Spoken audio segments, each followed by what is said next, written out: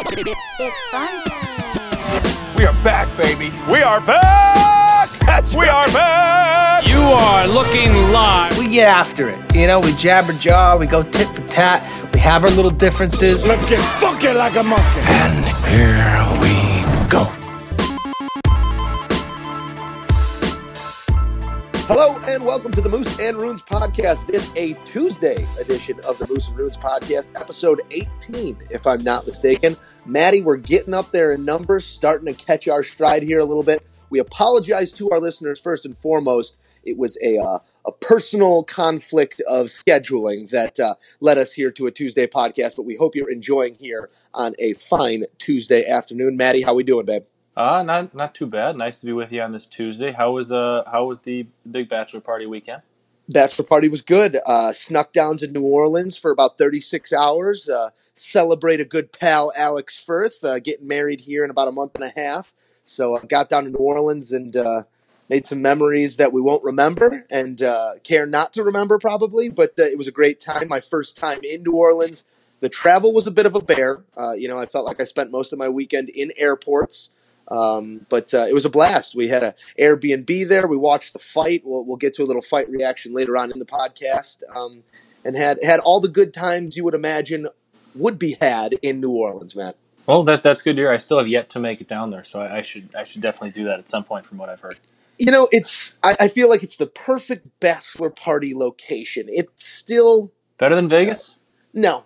And I'm not a huge Vegas guy either. No, you but love Vegas. You're a huge Vegas pool party I'm guy. not. I've only been to Vegas once, had a great time. But New Orleans, it has its neighborhoods that are great, and it has its history, but it's very helter-skelter. I couldn't put my thumb on it. Now, I know I was only there for a couple of days, but I'd love to go back and just kind of get a better pulse on the place rather than just kind of the party scene and what we were doing. We were in the Garden District, our place, our Airbnb, so saw a lovely little neighborhood there, but I digress, Matt. Let's jump into Let's talk sports. Let's stick to sports. Let's talk to sport. Let's do a little sports talk here. We're going to kick things off with some Bears preseason reactions, and I know we've made a lot of this preseason, but we got another sample size the other day against the Tennessee Titans. I actually watched about 3/4 of the game at Manning's restaurant in New Orleans while waiting to head to the airport for my flight. So watched it on the big screen there, and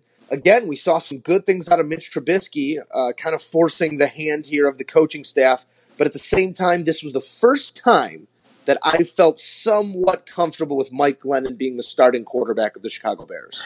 I tend to think you're right. I think we saw some good things in week 2, but he did have that, the awful interception and didn't come back from it all that well. But I agree. He looked finally comfortable in that offense. They let him throw the ball a little bit more than they had in the first 2 weeks. And maybe that's more of a process of, him coming from a Buccaneers offense where it was a different offense, completely different system, whereas Trubisky kind of got to come into this one right away and be eased into it, whereas Glennon was kind of, you got to know the whole thing. We can't have limitations with our starting quarterback, and B, kind of thrown right into it and had to come in. Yeah, Trubisky has that clean slate. Glennon didn't, but both looked really good. It sucks that Cameron Meredith had to go down with that really pretty gruesome knee injury, but we'll get to that later.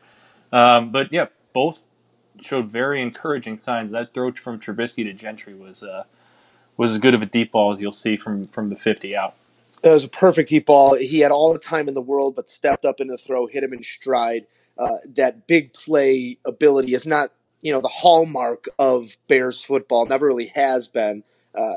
Even with Jay's big arm and having Brandon Marshall outside and threats like that, I always felt like OCs for the last 5, 6, 7 years weren't apt to that. And I'd love to see a little bit more of that. Stretch the field. Force those defensive backs to get on their heels and not be able to play downhill. And that just makes your running game that much safer. I don't care if Mike Glennon or Mitch Trubisky or Mark Sanchez, all three of those guys have the capability to push the ball downfield. There are only a few guys in the NFL who don't have. That's one of the easier things to do is throw a deep ball deeper than the deepest. It's not a very hard thing to do, especially when your wide receiver has the DB beat by a step and a half. So I'd love to see more of that just from whoever the starting quarterback is, and Dow Loggins take a couple more shots downfield, because I have always been of the the point of view that opens up the rest of the game. And I know I've come from the game from a wide receiver's point of view, and we like to think pass first, but until a team shows that they can stop you, they can shut you down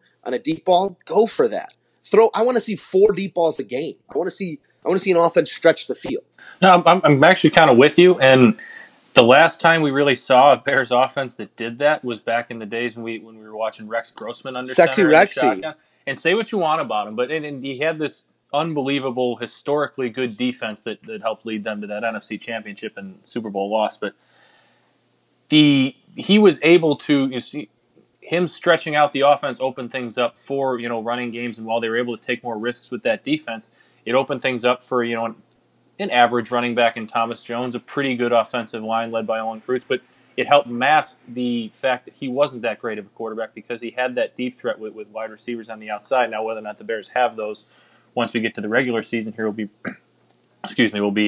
remain to be seen. But that deep threat, you're absolutely right. It opens up everything for the offense. If the safeties have to start playing a step or two back, if the corners have to play a little bit farther off, it opens up everything, including the running game, which I know the Bears really want to do this year. And now, Matt, also think of how the game has changed since the days of Rex Grossman, 10, 15 years ago, whatever that was. This is now a wide receivers league. The way the referees call the game, the propensity to throw a defensive pass interference flag has gone up. Put the ball up.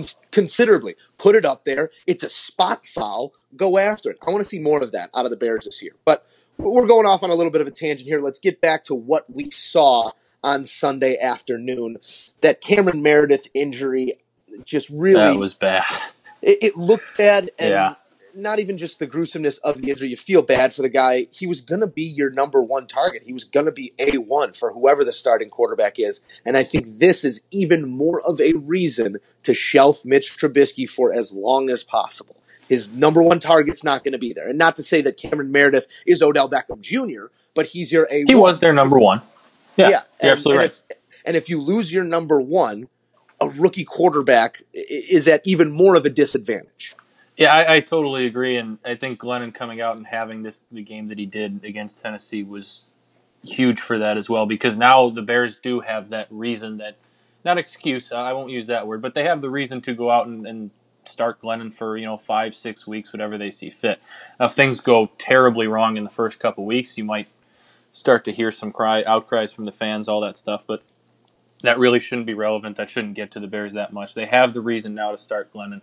And hopefully you could, and I know it's a tough schedule for the first 5, but who knows, maybe Glennon can get hot for a couple weeks and you can actually find somebody who's willing to give you something for Mike Glennon. I think one thing that's going to work against the Bears here this year is the fact that John Fox's livelihood rests on Mike Glennon. Pace and the front office's livelihood rests on Mitch Trubisky. Pace has got time. He bought himself a couple years with the drafting of Mitch Trubisky. John Fox needs Mike Glennon to be successful right now. Because if Mike Glennon's successful, he did what you needed him to do, you say thank you and goodbye at the end of the season. If he is woefully bad, not only are we going to be hearing cries for Mitch Trubisky, you're going to be hearing about John Fox out of the picture, coaching for his job. And if he's going to make that move and bring Trubisky in, now you've got a rookie quarterback coming into a situation, playing under a coach and an offensive coordinator, downloading things into his brain in a system that might not even be his system next year. He might be dealing with a new OC. He might be dealing with a new head coach next year if things do go awry. So I think that the current situation can go toxic real quick. I tend to agree with you. I mean, maybe a little bit, but I don't remember when this was. It was about a week or two ago. I can't remember for the life of me what the guest was on the radio station, but I think it was a national football reporter who had been around a while. I actually knew Fox pretty well. And someone pretty much asked him the same type of question, like, if Glennon starts out awful, what's to stop Fox from, trying to throw Trubisky in there as a last minute, like, save my job type move here if things go bad? Mm-hmm. And I apologize for not being able to remember who it was, but basically said, I know John Fox really well.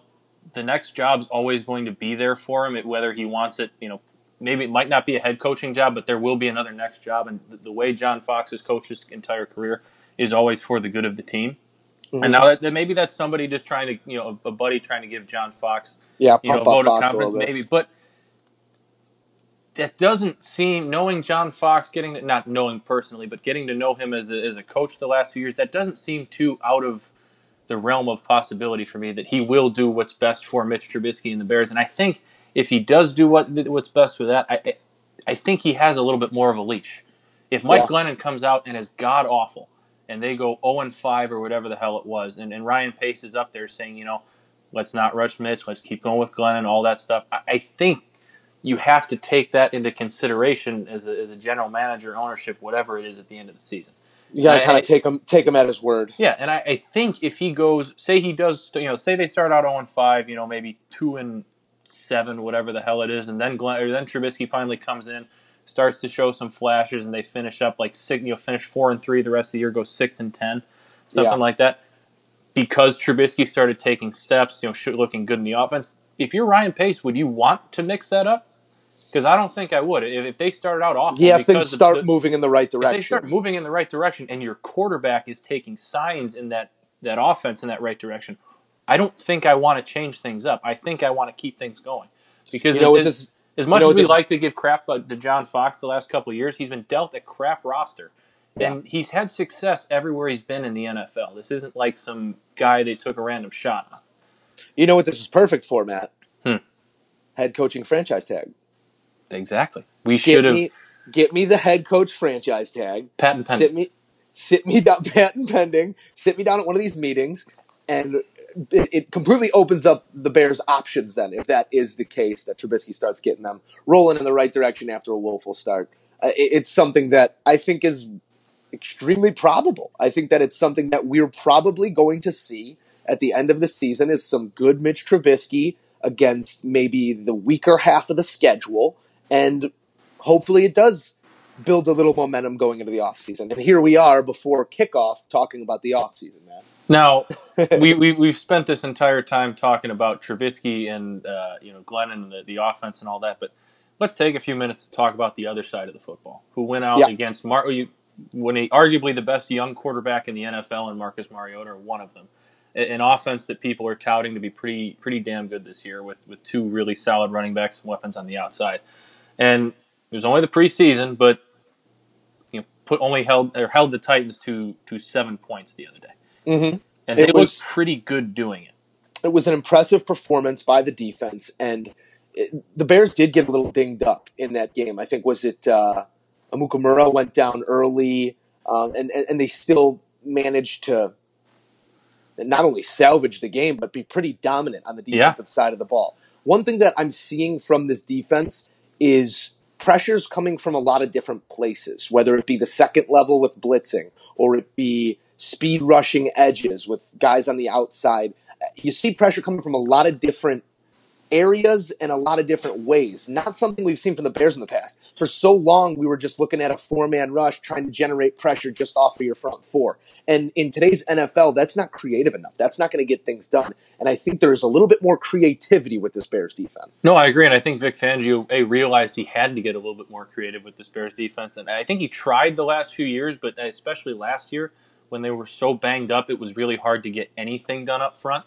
Yeah. But now that they're not fully healthy because Pernell McPhee's not back, and who knows, may never be. But Leonard Floyd's kind of coming into his own. That front seven, Jonathan Bullard's starting to look good. Akeem Hicks is looking pretty good. That front seven is starting to come into its own a little bit and allow him to get creative, and they're capable of executing what he wants to do. And I think we're starting to see that. Not only that, while they don't have any stars back in the secondary, they finally seem to have at least a solid mix of veterans who are capable back there and who are capable of holding coverages just long enough for these blitzes to maybe not hit totally, but put some pressure on the quarterback and maybe force an early throw, something like that.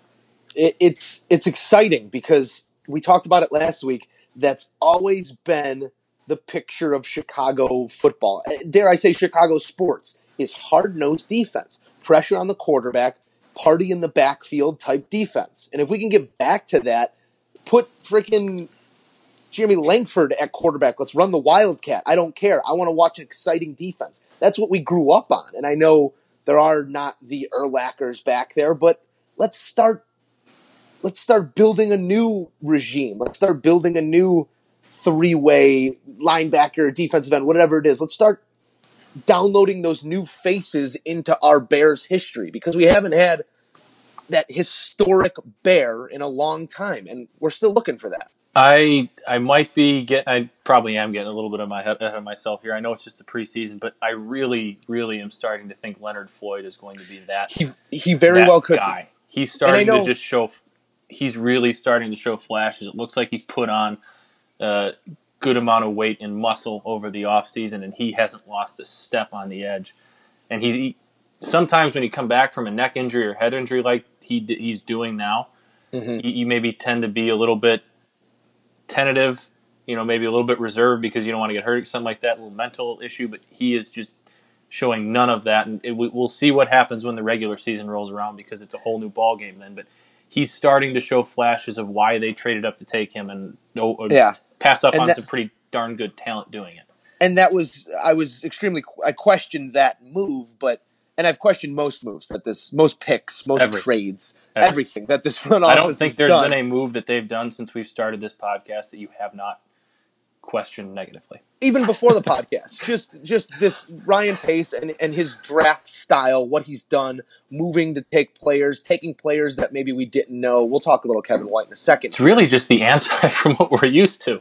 It's so different from what we're used to. I think that's why we were so like, I don't like that. That's not what we're used to.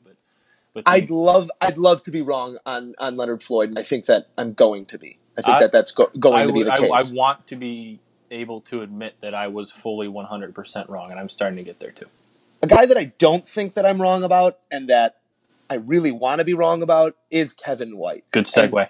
And he's in. Thank you. He's in a make or break year. He's in this is year 3 now. He's going to be in his 3rd year. We've seen nothing but glimpses, and they haven't even been great glimpses. Now with Cameron Meredith going down, you have to be the guy. You have to be the A1. You have to be the main target. And I know Victor Cruz is a veteran, this, that, and the other, but that's a ticking time bomb there. There's you only got so much. That's a window that's almost closed there with Victor Cruz. Kevin White's window, he needs to break that window open this year and show us that he can be the wide receiver of the future. Is the build there? Is the body there? Yes. Is he durable? I don't think so. Can he run any other route than a go or a slant? I haven't seen it yet. He ran a curl route, like a 15-yard in the game, and it was the roundest route. There was no snap to it. I'm just not convinced that this guy ever had the ability to be a top-tier NFL wide receiver. They loved his speed. They loved his big playability. But after that, you need to be able to do something else. Deshaun Jackson's always been able to take the top off of defense, but get that man the ball in a hitch route, he could still make moves. Get that man the ball in space, and he could still make something happen. I don't know if there is that nuance to Kevin White's game yet, and I don't think there ever will be. Now, you mentioned his inability to run, the entire route tree. You said he can really run a go or a slant. You played receiver most of your life up through college and all that. Obviously, I know the position, but I've never played it myself. The first thing you heard when Kevin White got drafted, even before that draft, was, well, he's got a lot of raw talent, but West Virginia didn't ask him to do much. I'm not sure he can run the whole pro route tree. These guys are elite athletes who you see what they do on the football field, going up, getting the ball, running by people, all that stuff. How is it possible that these guys can't run? It just seems like a very simple concept to me, and I know some run it quicker, snappier than others, but how is this so difficult for professionals to learn 9 different routes? There's so many more routes than that in the NFL game. I guess it's all about route spacing. Tree is it's all about 9, spacing.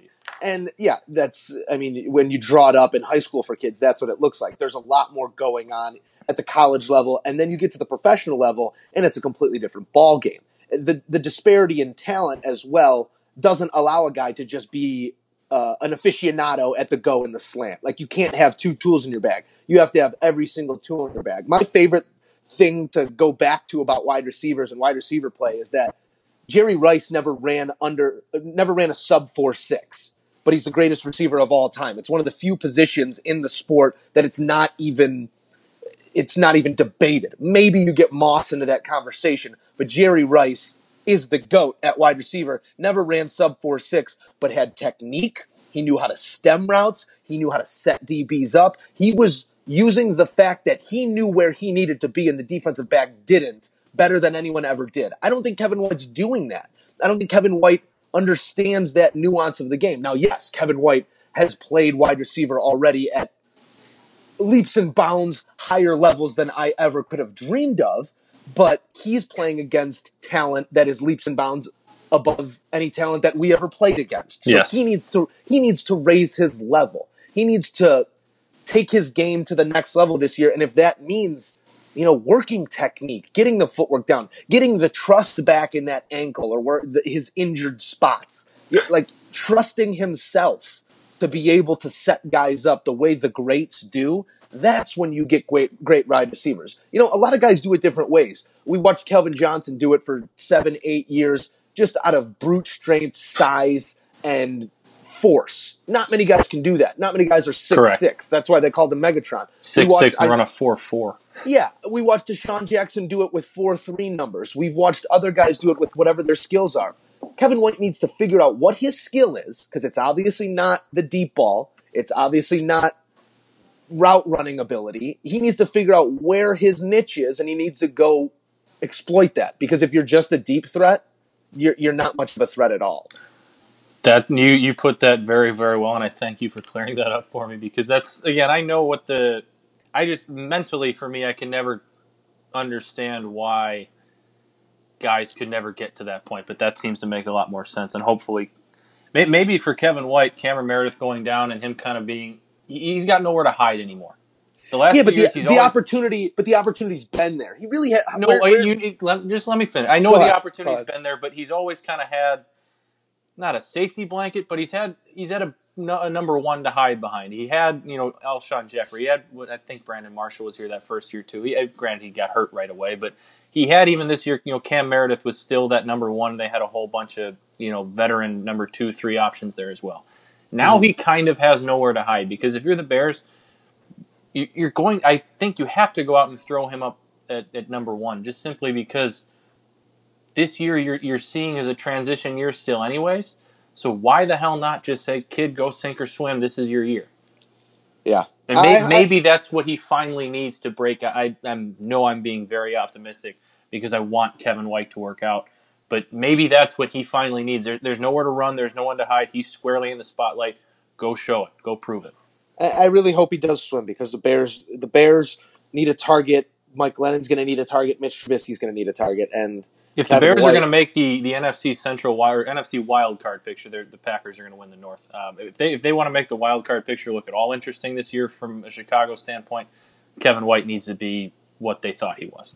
I agree with that 110%, Matt. Well, we have all season to pick Kevin White and the rest of the Bears apart, so let's jump to another topic here. The fight of the century, it was billed as Mayweather-McGregor. I watched it from bell to bell, watched the whole undercard too. We had a theater room at the Airbnb that had to be in awesome. New Orleans. So we ordered the fight on the big projector. It was an absolute blast. Had it cranked up to 60 on the volume. We were enjoying it, and I think that's really what I came away with, was sheer enjoyment. It was a lot more enjoyable than any Mayweather fight I can remember. And I've probably watched the last 6, 7 Mayweather fights, and it's always a dance class. And Floyd did do his thing. He played his defense. He turned his back to McGregor, but you saw the prowess come out in the later rounds. He went after him. He went after him. He put his head down. He put his hands in front of his face, and he leaned on him in those, because he knew McGregor's tank only had so much in it. He survived that early barrage, and that early barrage from McGregor was fun to watch. And it was a lot more entertaining than I think I thought that it ever would be. So I was happy. I felt like it was worth my $10 that I pitched in. I mean, we were talking before about how the build up to this fight was going to be the best part, and McGregor we worried about what he was even going to look like in the ring, if he was going to be a real boxer, all that stuff. He looked like he belonged in a boxing ring. Yeah, it definitely looked different. It looked unorthodox. Yes. He was throwing punches while he was like switching natural, his feet. But he looked like he belonged. He didn't look out of place. He looked like he belonged in the same ring as Floyd Mayweather. Yeah, I thought that was a really welcome surprise to me, and he wasn't afraid to go after him a little bit. And You obviously saw the conditioning there kind of wear on him a little bit towards the end, which I thought it would eventually, but right around round 7 is when he kind of started being close to out on his feet there for a little bit. Yeah. Which was a little bit surprising to me that it came that early. But I think he might now. I think he's going back to boxing. I don't think he's going to be back in the MMA for a little while, because why make $3 million a fight when you can make 50?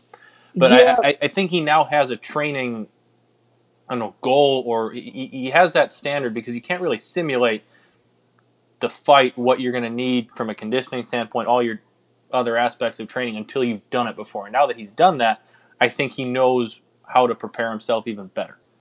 See, I agree what you're saying there, but I do disagree with the fact that he's going to continue to box and not go back to MMA. I think that Conor McGregor is a very intelligent businessman. I think he knows exactly what he just did. I think that $100 million in the bank means more to him than $230 could mean in the bank to Floyd. And by saying that, I mean that he's going to take this skill set. He just trained for a boxing match for the last 3 months. He's going to take this nuanced boxing talent he has back to the MMA. He's going to win 3 more title fights in the MMA, and he's going to ride off into the sunset. I don't think he feels like he has anything to prove to anyone in the MMA circle or in the boxing circle. And now what he can do is he can sit on that $100 million and say to Dana White, Dana, I'll come back and fight for you because you have no other names, you have no other faces, I'm your hallmark, but I need 10 a fight at least, or I need 15 a fight, or I need 20 a fight. Whatever his number is, he's going to be able to set that number now because he is a $100 million man. Yeah, but whatever that number is, it won't be half of what he can earn in a boxing ring. And I know... Yes, it will, because he's not going to be fighting... $50 million in a boxing I don't think he could. Because he's not going to be fighting Floyd Mayweather. Triple G's not going to take that fight. Canelo's not going to take that fight. It was entertaining, but it still was a sideshow. He is not a professional boxer. He has 1 professional boxing match under his belt. None of these world champions are going to walk through him. None of these world champions are going to want to take that fight. Floyd took the fight because it was an easy 50th win. He knew it was the biggest pay-per-view grab of his life, and that draw is not going to be there. I mean, yes, we'll pay to watch McGregor, let's say Canelo fight. Yeah, that would be great, but why would Canelo ever take that match? The biggest fight in boxing history is what they were calling this, but at the same time, the biggest fight in the last 10 years still has yet to happen. Triple G Canelo, they're calling this like an actual one for the ages. It's supposed to be. That's going to be a great fight. It's going to be a war. Now, why would either of those guys, after winning or losing, say, "Hey, yeah, let me go fight the guy from the sideshow that just lost to Floyd, who's sitting on $100 million"? They're not going to be able to grab that much money. I think that his ability to demand X amount of dollars is going to be very similar, whether he's on his feet boxing in a ring or he's on the ground grappling in an MMA fight. I think that he's really changed the game in terms of MMA. See, why wouldn't the loser of that fight want to get in the ring with Conor? Because it's another big fight. Is it though? I think it's Conor McGregor is the biggest name in boxing right now, in my opinion. And I now that Floyd Mayweather is quote unquote retired, I'm not totally sure we'll never see him again, but for now he's retired. I don't think there's a bigger name in boxing. Yes, you and me know Canelo and Triple G, and we're really excited. I'm really excited to see that fight. That's when I plan on ordering. I'm going to love watching it. I don't think if you asked the casual sports fan what Triple G's name was, they know it. They would just you do. Yeah, but I'm a casual boxing fan. You're a little bit, Joe. You were in the ring a couple weekends ago. Remember? That was just because I had a nice suit on. But no, all I'm saying is I don't think people know Conor McGregor, not even the casual sports fan, less than the casual sports fan. And I still think, even though he lost even though he lost that fight, I still think he's the biggest name in boxing. So why wouldn't the loser of that Canelo Triple G fight want to take on Conor? Get, like you said, he's not a boxer, so take their easy win, quote unquote, and also have that'll be the biggest draw that either of those two can find after losing that fight. I see what you're saying there, but at the same time, this Mayweather-McGregor match was the perfect storm. It was 2 guys who drew all the eyes. I don't think if it's McGregor, anyone else, loser of that match, that it will draw the casual eyes that it did. And let me give you a snapshot of this. We're at the house watching the fight. The day before I got there, the bachelor party met up with a bachelorette party. The Oh. bachelorette party comes over to the house. Leave it alone. Bachelorette party comes over to the house, and these girls were locked into the fight. They sat there with us and watched it like it was the Super Bowl, like it was something that they needed to see, needed to be a part of. I don't think there's that, I need to be a part of this. I need to form an opinion on this, just to feel like you're a part of pop culture. This fight was pop culture, and I don't think you get that pop culture if it's McGregor versus fill in the blank. I don't really think don't. I don't think you do either. But I mean, that's not really my point, is what I'm saying, because I don't think from a pop culture, everyone's into it standpoint, we'll ever see a fight like this again. Yeah. But boxing doesn't stop because of that. And even though we're never going to see that pop culture, that aspect of everybody tuning in, this really being the Super Bowl of boxing. This is probably the biggest fight we've seen since Tyson Holyfield, honestly. And that doesn't mean that these guys aren't looking for big paydays. That doesn't mean there aren't still big paydays to be had. And say what you want about Conor McGregor, the fact that he went into that ring and didn't embarrass himself, looked like he belonged, I think he earned himself another fight. But I think that gives him the possibility of fighting a bigger name again.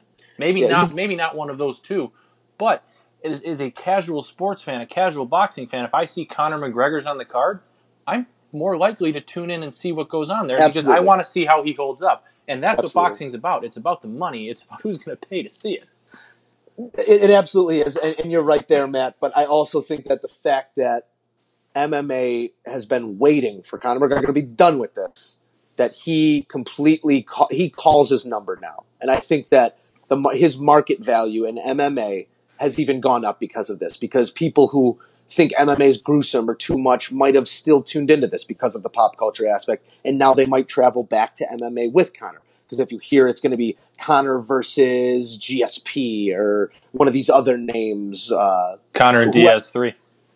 Conor Diaz 3 That's the would fight be that makes sense a great for me. grab. That makes a lot of sense. And I think that Dana White understands he needs to do whatever he has to do to get Conor McGregor back in the octagon to save his league. I don't disagree with that. The MMA needs Conor, but does Conor need the MMA? I guess is where I'm at here. I don't know blew my mind, if they Matt. have the financial capability. Hey, you can say Conor can name his number, but if Conor says, "Well, I'm in line to make $75 million, including pay-per-view buys from this fight, whatever," I don't think Dana can get to half of that.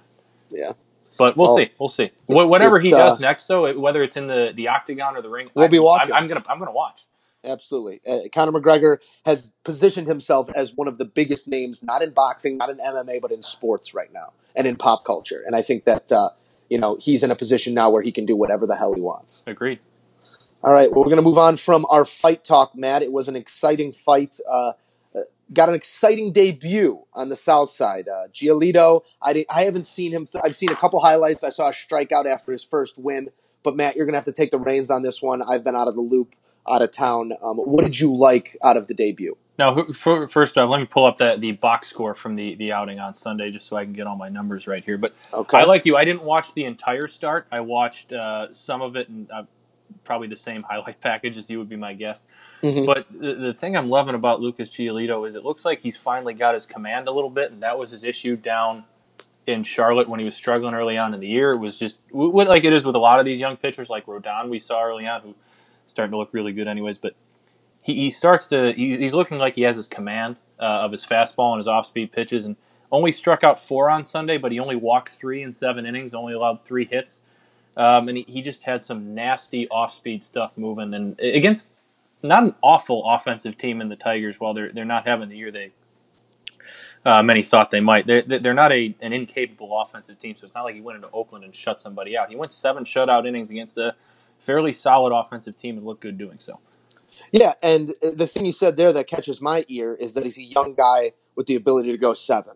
A lot of times, through 104 pitches in 7 innings. Yeah, that 100-pitch endurance isn't there when guys are just coming up. You see him having a lot of 5-inning starts, a lot of 6-inning starts, maybe a 4-inning start here or there. But the fact that he can go 7, control the walks, that's all. Those are all good signs for the Sox. Yeah, and this was a guy that people were starting to get. We were all excited when we found out they got him and Reynaldo Lopez for Eaton, for Adam Eaton. But Giolito was the big name in that. That was the name that we were supposed to be really excited about.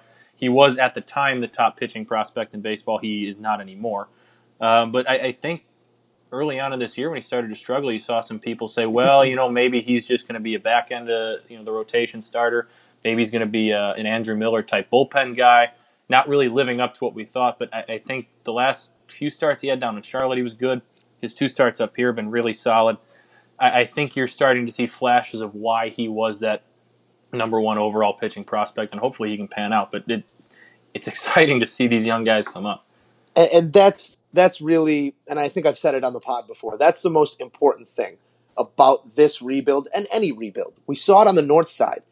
They labeled their guys, they went and got them, they drafted them, they traded for them, they built the roster that they wanted, but nearly every single one of those prospects panned out to what you thought they were going to be, Jorge Soler maybe aside.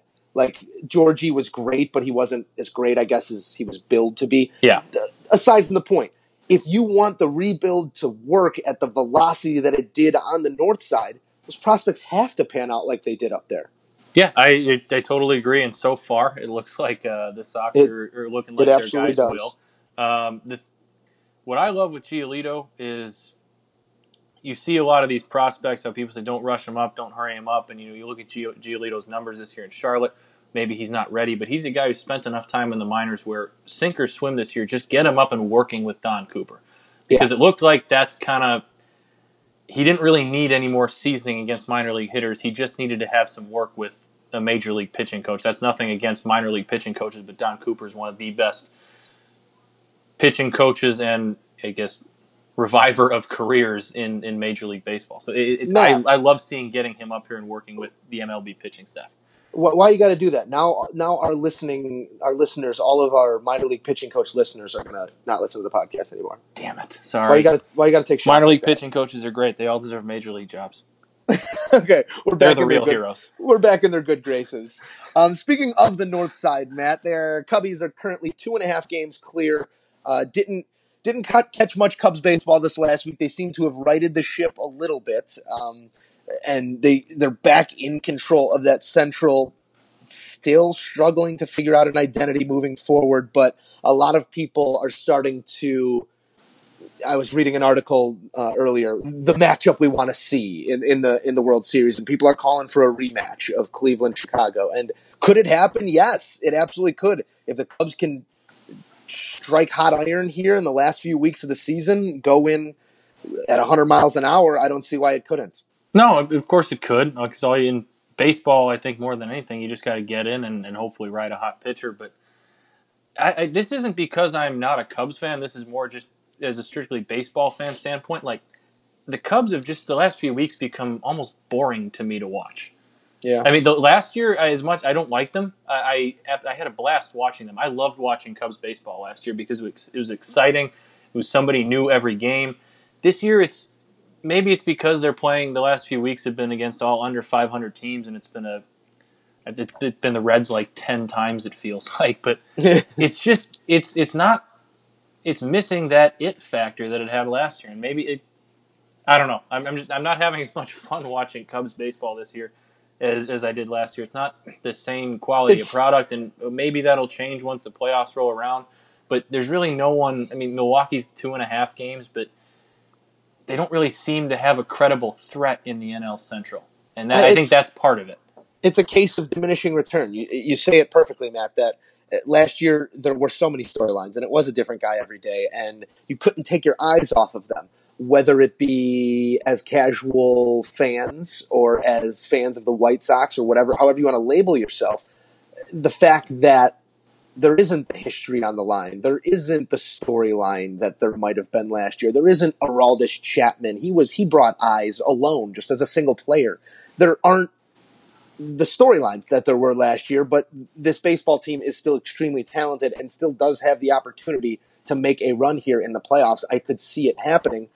The fact that they've done it almost makes you take them for granted. Totally agree. That's probably a pretty good way to put it. There's that lack of that storyline, that 108-year curse, all that stuff, and now it's just, I guess, strictly back to baseball. It absolutely is. Well, we're going to get away from baseball here and get on into the PGA Tour. You know we love talking golf here, Matt. Some quick thoughts. The FedEx Cup is underway. Playoffs are underway. Dustin Johnson walks away with a playoff win over Jordan Spieth in the Northern Trust. It was, when we talk about what golf needs, what needs to happen for golf's popularity to continue, playoffs between Dustin Johnson and Jordan Spieth are about as good as it gets for golf. I don't care if it's a major, the Northern Trust, or the first tournament, the Tournament of Champions in Hawaii. Whatever it is, if you got those two guys going at it in a playoff, that's all the PGA needs. I know we talked before the podcast. I woke up with 3 holes to play and watched Dustin just fire at it, curling that putt on the 18th, that 25, 30-footer. I think that's the most emotion we've ever seen out of Dustin Johnson, an actual fist pump. They go to the playoff, and he takes the most ridiculous angle over a lake. The carry was 330. He hit it 343 or something ridiculous like that and has a baby wedge in, like a half wedge, put it to 6 feet and won the tournament. A guy like Jordan Spieth who hits the ball long can't compete with that. Jordan's one of the longer players on tour as well, and I think he had like 6 iron in. He just couldn't fathom taking the angle that Dustin did. Seeing 2 guys do it 2 completely different ways, both of them be successful, was a really cool thing to watch at the tail end here of this PGA Tour season. Yeah, we've talked about who's going to emerge as the, face of golf throughout this time, and while it still to the national media, everybody might be Jordan Spieth. I think for me personally, Dustin is starting to inch over just that pack of 5 or 6 or whatever the heck it is, but because of his complete fearlessness on the course. The dude is not scared of anything. And I think after his couple collapses and majors here and there, after Whistling Straits and all that, I think he's developed that attitude of, well, the worst has already happened to me, so yes. Why the hell not try and carry it 330 over a lake? Yeah. I mean, and that's what I love about, like, that to me in golf, that's the most, golf is such a difficult, such a mentally challenging sport and all that. I mean, you got to be perfect on every swing, and especially a guy like Dustin, if you're off on your swing just a centimeter here and there, the ball's going to go 500 yards the wrong way. But the mental strength of Dustin Johnson combined with the physical talent to take that ball 330 in a playoff seeing a guy do that is like the most badass thing in the world to me on a sports stage. Yeah, and I think that you put that very eloquently, Matt, that the mental fortitude, not the physical ability to hit that shot, but the mental fortitude to take that line is almost as impressive as anything Dustin Johnson can do. Perfectly. Yeah, that's it was something special to watch, and I watched it at 30,000 feet. I woke up on the plane, as I said, with 3 to play. It was perfect timing, and luckily I was on a flight that had some TVs on it. So now, do you think when the PGA goes to the second major, then it's 2019 when it moves to number 2 on the calendar, do you think these playoffs are going to be elevated to just in the national eye, not to major level, but do you think they're going to be elevated from what they are now? Because right now they're not quite an afterthought, but they're not seen, at least to me and the people that I know watch golf, as not much more than a regular tournament. See, I tend to already hold them in a little bit of a higher regard. I hold them in a little bit, but like I think they might take an even bigger step. Like the golf playoff might actually be a thing now. I hope it does, because the format, I think, is flawless. The fact that you get a group of guys, and then if you've qualified for the playoffs, you get to play the playoffs, and then they cut the group in half, and then they cut the group in half, and they cut. It's much more cutthroat than golf is. There's constant cuts going on, tournament to tournament, and then you got $11 million on the line for the last tournament. I think that the FedEx Cup, the way it's built, the way it's set up, I don't know why the eyes aren't there or why the regard isn't there, but I think that the way it's being done is perfect, and I hope that, kind of moving it up a little bit or whatever they plan on doing with it once PGA does go to the second in line, I hope it does elevate it, because it is very exciting. Like I agree. I think it'll put it more of a spotlight. You could feel it the other day. Yeah, I agree. And regardless of when they play it, I think guys like Dustin Johnson and Jordan Spieth will be around for a long, long time, man. Not going anywhere. All right, time to air out a grievance. You got it? Yep. I got it. Hit it. The tradition of Festivus begins with the airing of grievances. I got a lot of problems with you people. Now, You're gonna hear about it. You can't handle the truth. Boy, have you lost your mind, because I'll help you find it. I feel like I'm taking crazy pills. I award you no points, and may God have mercy on your soul.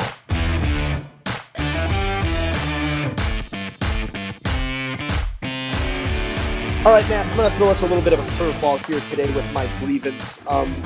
Mother Nature really has a way of dealing us some real perspective, and I don't find myself to be in a position today to complain about anything.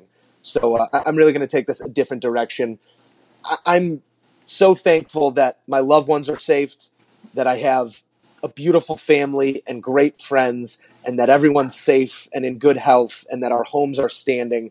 And we've really seen the power of Mother Nature and what she can do down in Houston and on the Gulf Shores down there. And it's been tough to watch on the news, watching people having their homes destroyed, their lives taken from them, and just be really tested to their core. And natural disasters like this do deal you a great deal of perspective. So instead of airing a small grievance or complaining about a coach or complaining about you, Matt, I want to pose something to our listeners here, a bit of a challenge. I'll be the first guy to make fun of J.J. Watt. He's such a cornball, and I'll be the first guy to be critical of him. But what J.J. Watt's doing right now for the city of Houston is nothing short of remarkable. At the time that we're recording this podcast, in the last 36 hours, J.J. Watt started a GoFundMe with $100,000 of his own money. Chris Paul followed it up with $50,000. Since they made those donations, they have raised $1.4 million in the last 2 days for relief efforts. And J.J. Watt jumped on Instagram and said that he's going to do everything he can to make sure that every single penny of this money goes directly to the victims. So whatever it is, whatever you can give. Last night I threw $10 at it. If I can buy a $3 coffee this morning, I can throw $10 at this relief fund, because we are at a time in our country where we are so divided, so schismed, so cracked by everything, our beliefs, our political views. We find different ways to really divide ourselves, and it's so unfortunate, but it's times like these that really bring us together and strengthen us as one community of Americans. And I think this is a time where we can help out our fellow Americans down south. The link is youcaring.com/JJ Watt. I'll say that again, youcaring.com/JJ Watt, youcaring.com/JJ Watt. It takes 2 seconds. You throw in your credit card number, you donate whatever you want, and it's really going to go to some people that need it. So that's my grievance, that's my thanks, and that's my shout out to JJ Watt this week, Matt. You know, in the same topic, obviously, the Texas Rangers had a chance to do something, not to the level of J.J. Watt, but a chance to help out their rival neighbor, the Houston Astros. I think it's for this upcoming weekend. Supposed to play a 3-game series in Houston with the Astros, and then there's one in middle September, end of September that's supposed to take place in Texas. The Astros asked if they could swap series so they can take the 3 in Texas now and then the 3 in Houston at the end of the year. And the Astros basically said, not even basically, they said no. They said they'll play in any MLB stadium, including theirs, but they will not switch the series. Yeah, because they don't want to play 4 consecutive road series at the end of the year, which I think, I don't know, that's just, to me, it's incredibly selfish. They better have one hell of an excuse more than just we didn't want to play 4 consecutive road series. The Astros are their neighbor. They're down. They asked for a little bit of help and basically just got their face spat in. So they're going to play a series in Tampa, I believe, now.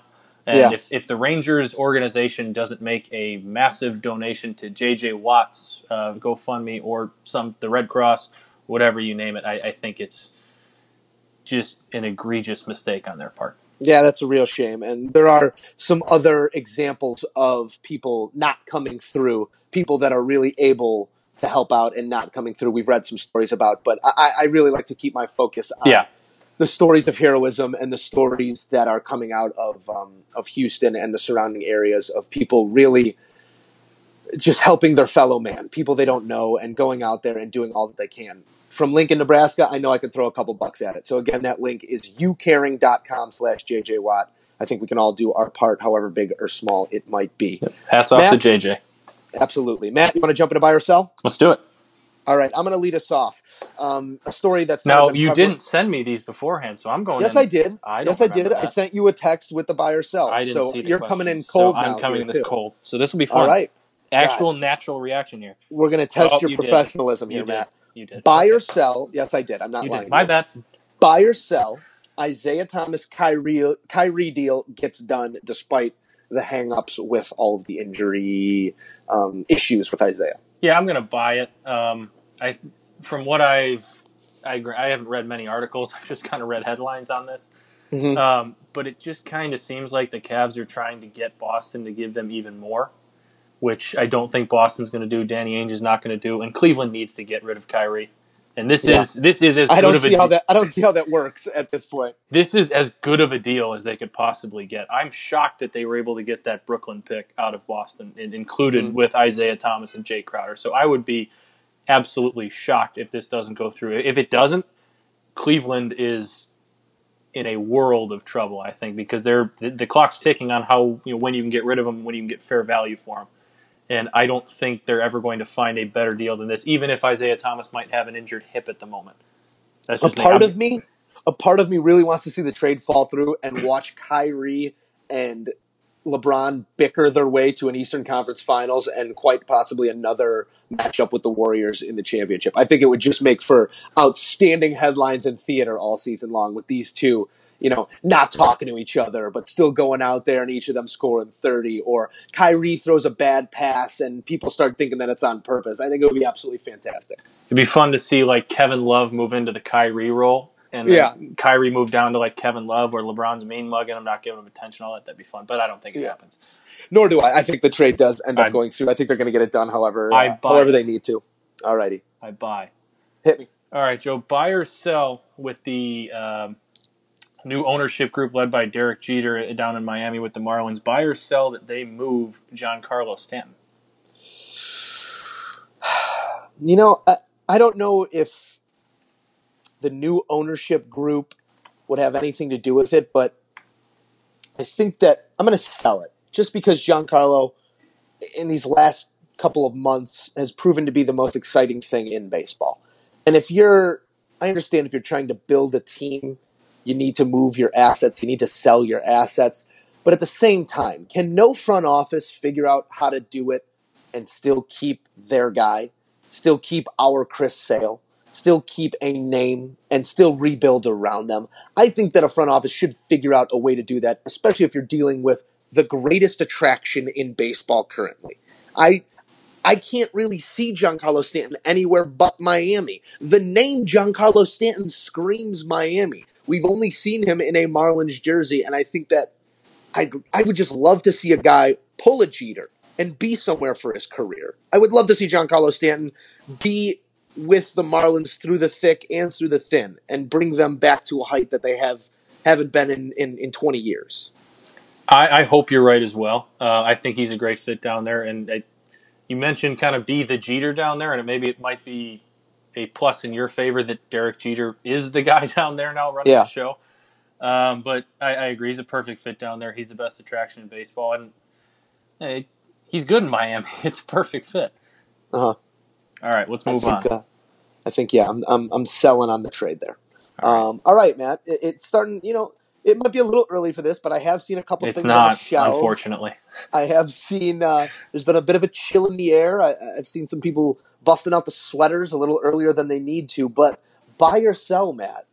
Pumpkin spice in all its iterations. I'm not a huge pumpkin spice coffee. I don't know what a latte is actually, so I don't know. I'm not buying that. But I think there's foamed milk involved, if I'm not mistaken. Why would I want that? I don't know. Why would I want foamed? Sorry. I enjoy the pumpkin flavor in the fall. I like the pumpkin donuts, pumpkin muffin. You know what? I don't think they're going a little too far sometimes. I think I saw pumpkin spice Cheerios, which I don't know if that's going to go well for me. But the pumpkins, the pumpkin pie, the pumpkins, pumpkin spice donuts, pumpkin spice muffins you get at Dunkin' Donuts or Starbucks. Yeah, sure. I'll buy that. I don't think I buy to the extent in which it tries to grow every year. But the flavor itself, I'll buy. You're buying the flavor pumpkin. Yeah, you're going to totally buy this, aren't you? No. I sell on it. I'm very anti-pumpkin. Pumpkin spice, lattes, pies, anything. I just You don't have like never, pumpkin pie? I like a sweet pie. I like an apple. I like a blueberry. So here's what I you do, like though. You put a the whipped peach. cream on top of the pumpkin pie. Texturally, it's all off for me. It is Whipped all. cream, It's a different texture. I'll give you that. yeah. No, and it might be very textural because I'm not a key lime guy. Like those I love creamy key lime. pies. I love those. Yeah, Those are my favorite. can't do it. Like a Bavarian cream pie, I'm out. I need a nice slice of apple with a scoop of ice cream next to it, and we're good. I like all of them. Yeah, I like don't all want to. desserts. I don't want to get you talking pie here, Matt. We only got so much time. Can that be a new segment? Talking pies with Matt Rooney? Instead of might the be- days we that don't might have be Matt's hockey minute, we can do Matt's dessert minute. Matt's dessert minute. Yeah. I was saying, talking pies could be a whole nother podcast for you. You might be able to branch off here and do another series. Hey, everyone needs a spinoff. All right, Matt, hit me with the last buy or sell. All right. I think it was Thursday night, was it? You know where I'm going with this. Twitter, all social media was just set ablaze with the new Taylor Swift song. I've listened to it probably about 10 times now, trying to analyze it from every angle. You've probably listened to it more, would be my guess. I'm selling that. I've listened to it once, and I haven't been able to bring myself to turn it on again. Joe, as much Matt, as much stop as you let in your me tracks. finish. I don't stop you. I don't stop you. Go ahead. I don't stop Go ahead. you. Go ahead. Taylor Swift song, and I've swore this one is going to be different, but I hope I have a feeling it might not be. Taylor Swift songs, every solo whatever she does for the last 4 or 5 times. First time I listen to it, I always hate it. No, I hate it. For every time I hear a new song, I was like, I'm never going to like that. It's terrible. Shake It Off. And then I hear it. No, I guess I wouldn't go that far back. Then probably the last 2 or 3 times she's come out with these things, like Bad Blood. Hated it when I first heard it. Hated it. Now I love it. So I guess you want to listen to it once, so I know where you're going to go with this. But you buying or selling? Look what you made me do. I'm not even selling it. I'm giving it away. I don't even need anything in return. I'm giving it away. Look what you made me do. It's awful. It has no rhythm. It's her existential crisis. Like, she wants to kind of rap battle Kanye, but she's still singing, and it's not melodic. It's sonically off-putting. Stop using fancy words to make your terrible. case. It's terrible. It's a terrible song. That's and a better non-fancy. I'm a Taylor Swift fan. I got hard copies of T Swift in the apartment right now. It's terrible. Like, I can't get on board with it. And the fact that this is the first single she's putting out off of what I'm guessing is her next project, makes me really, really worried about her next project. I guess that's a good point, because that's where I'm like, if this was the best usually thing the first she's got single, on her next album, what does the rest look like? But Joe, it's August 29th. We're going to come back on the podcast of September 29th week. I'll probably forget about this, but if I remember, we're going to come back to it, and we're going to ask you what you still think a month later. We're gonna reprise the buy or sell, but you got to listen to it a couple more times for me. Please do. See, I was hoping for a single about like her and Tom Hiddleston's breakup. Like, you knew that would have been hot. You knew that was her last boyfriend. I don't know who that is, so let's move on. He's a shitty actor. That's great. Good for him. All right, that was buy or sell. Matt, anything in the mailbag this week? We do. So Game of Thrones finale. Okay. You have only. I have not seen the finale. You've gotten the highlights from me though. I saw the episode before. I could guess what happened. This email comes from Chris Sims. Okay. We know Chris. We played football with him at Wesleyan. He's a big fan of our Game of Thrones, Talking Thrones, especially our White Walker fanhood. He loves it. He tells me that just about every week after we do this. How are you feeling about being on Team White Walker now, Joe? After that finale, that's the premise of the question. How do you guys feel after being day one White Walker fans? We bought low, is what we did, and now as Team White Walker, I feel like, from what I've heard about the finale and what I saw in the episode prior, we got ice dragons. Like, we're in a good spot. We're a trending topic right now as Team White Walker, and I think we're right where we want to be as Team White Walker. Some exciting stuff happening in Game of Thrones land. I don't know. I don't think they've announced the next season, but I think it's about a year and a half. I think. Well, it's going to be heavy White Walker. It's going to be the Night King is going to be out there calling the shots, walking around, but still being very dominant. He's not going to be walking around, Joe. I know he now rides a dragon, but Khaleesi sometimes walks around too. She doesn't always ride the dragon, Matt. That's fair, but Night King's a whole different animal. And if you haven't seen the episode yet, that's totally on you. I don't really care about spoilers. It's 2 days later. The White Walkers have now emerged beyond the wall. The Ice Dragon completely tore it down entirely with this badass blue fire ice, whatever the hell you want to call it.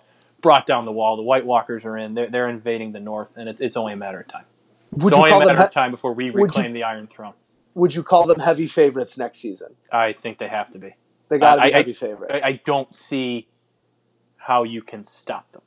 What's that glass? Like, you need that glass. Dragon glass. That's great. You know how many pieces of dragon glass you're going to need to kill like 200,000 mass production of dragon glass, I feel like, is the only out here. But Fire. Team White Walker is accepting applications. You call us here on the Moose and Runes podcast. We'll send you your official Team White Walker t-shirt. We actually did. One Chris Sims actually did make a request for us to get into the apparel game, the merchandise game, and make a Moose and Runes Team White Walker t-shirt. That might be t-shirt number 1. Who knows? T-shirt number 1 is Team White Walker. Team White Walker, just in time for a year and a half from now.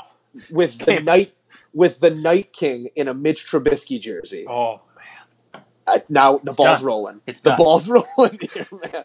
All right, that's our mailbag question of the week. Thanks to Mims. Shout out to Chris Sims. Thank you to all of our Moose and Runes listeners for getting to us. Get at us on Twitter. Send us a question. Keep the narrative rolling. We love to hear from you guys, and we love that you guys listen to us. Thank you so much, as always. Matt, highlight of the week.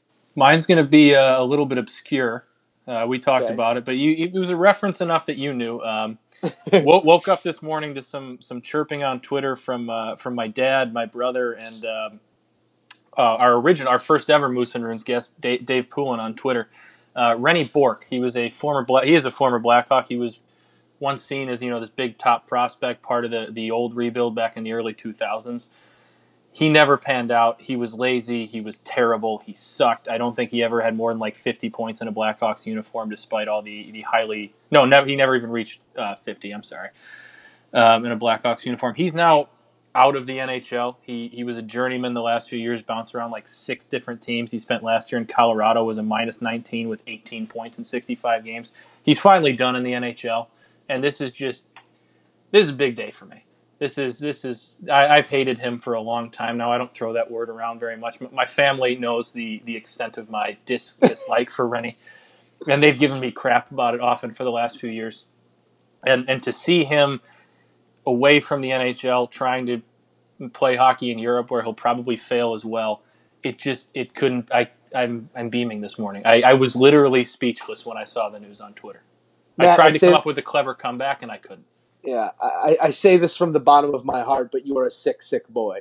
Yes, because not with much, but with Rennie Bork brings out a side of me, Joe. The biggest fight in the last 50 years, Dustin Johnson hitting the ball a quarter mile. So many things happened this last week, and Rennie Bork is your highlight of the week. Damn it, I respect you, Matt. Thank you. You are a hockey head through and through. My highlight of the week is Dustin Johnson. Just to be able to do what he did coming down the stretch. I believe it was 4 birdies in a row down the stretch to get into the playoff, and then the drive he hit was just something real special. That you talk about the game advancing and guys being too good for courses. That might be the truth here, because he just made a lake look like a puddle of water, and I think that was my highlight of the week. Not to say that the fight wasn't exciting; it was great being down in New Orleans with the bachelor party. Shout out to Alex Firth getting married. We're sending him off on a high note. That was a great time. But my highlight of the week got to be Dustin Johnson pounding at 340 over the lake. That's not a bad option either, though. I think mine's a little bit better, but that's not a bad option. All right, Matt. Well, that's going to do it for episode 18 of the Moose and Runes podcast. One very important programming note. We're coming at you twice this week, Moose and Runes listeners. We have our prediction special airing this Friday, sometime in the morning. We are going to get you the prediction special to send you into your weekend so you can enjoy. It's going to be Matt and Joe, Moose and Runes, coming at you with hot takes for both the NCAA and the NFL football season. We're going to break down some divisions. We're going to break down our Final Four for the NCAA. We're going to make our picks at a national champion and a Super Bowl champion, and then we're going to play it back 4 months from now and realize how wrong we actually were. That's the Moose and Runes prediction special coming your way this Friday morning. We hope you tune in. We hope you enjoy it. Matt, shut us down. Shut it down. Shut it all down. Shut it down. Shut it down! Houston, we have shut down. I've seen enough. Shut it down. All right, this is going to go quick because I know we're, even though the last few weeks we've been dead on with an hour, we ran a little bit long. But Ric Flair, the WWE legend, the WWF, WWE, whatever, wrestling legend, was hospitalized a couple weeks ago for what was said, just routine, basically a routine checkup, routine monitoring, stuff like that. A couple days later, went into critical condition with multiple organ failure, went under some emergency surgery, and now seems to be recovering. Looked pretty grim there for a couple days, but the Nature Boy seems to be coming out the other end smiling, and it looks like he's going to make a full recovery.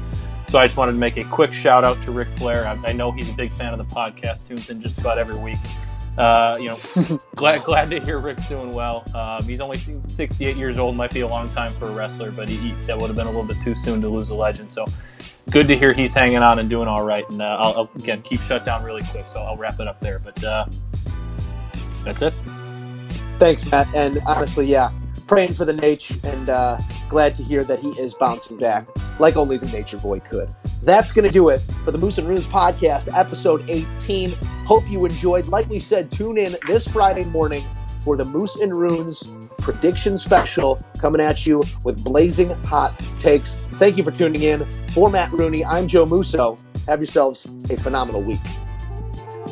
May God give you for every storm a rainbow, for every tear a smile, for every care a promise, and a blessing in each trial. I swear I've seen a lot of stuff in my life, but that was awesome.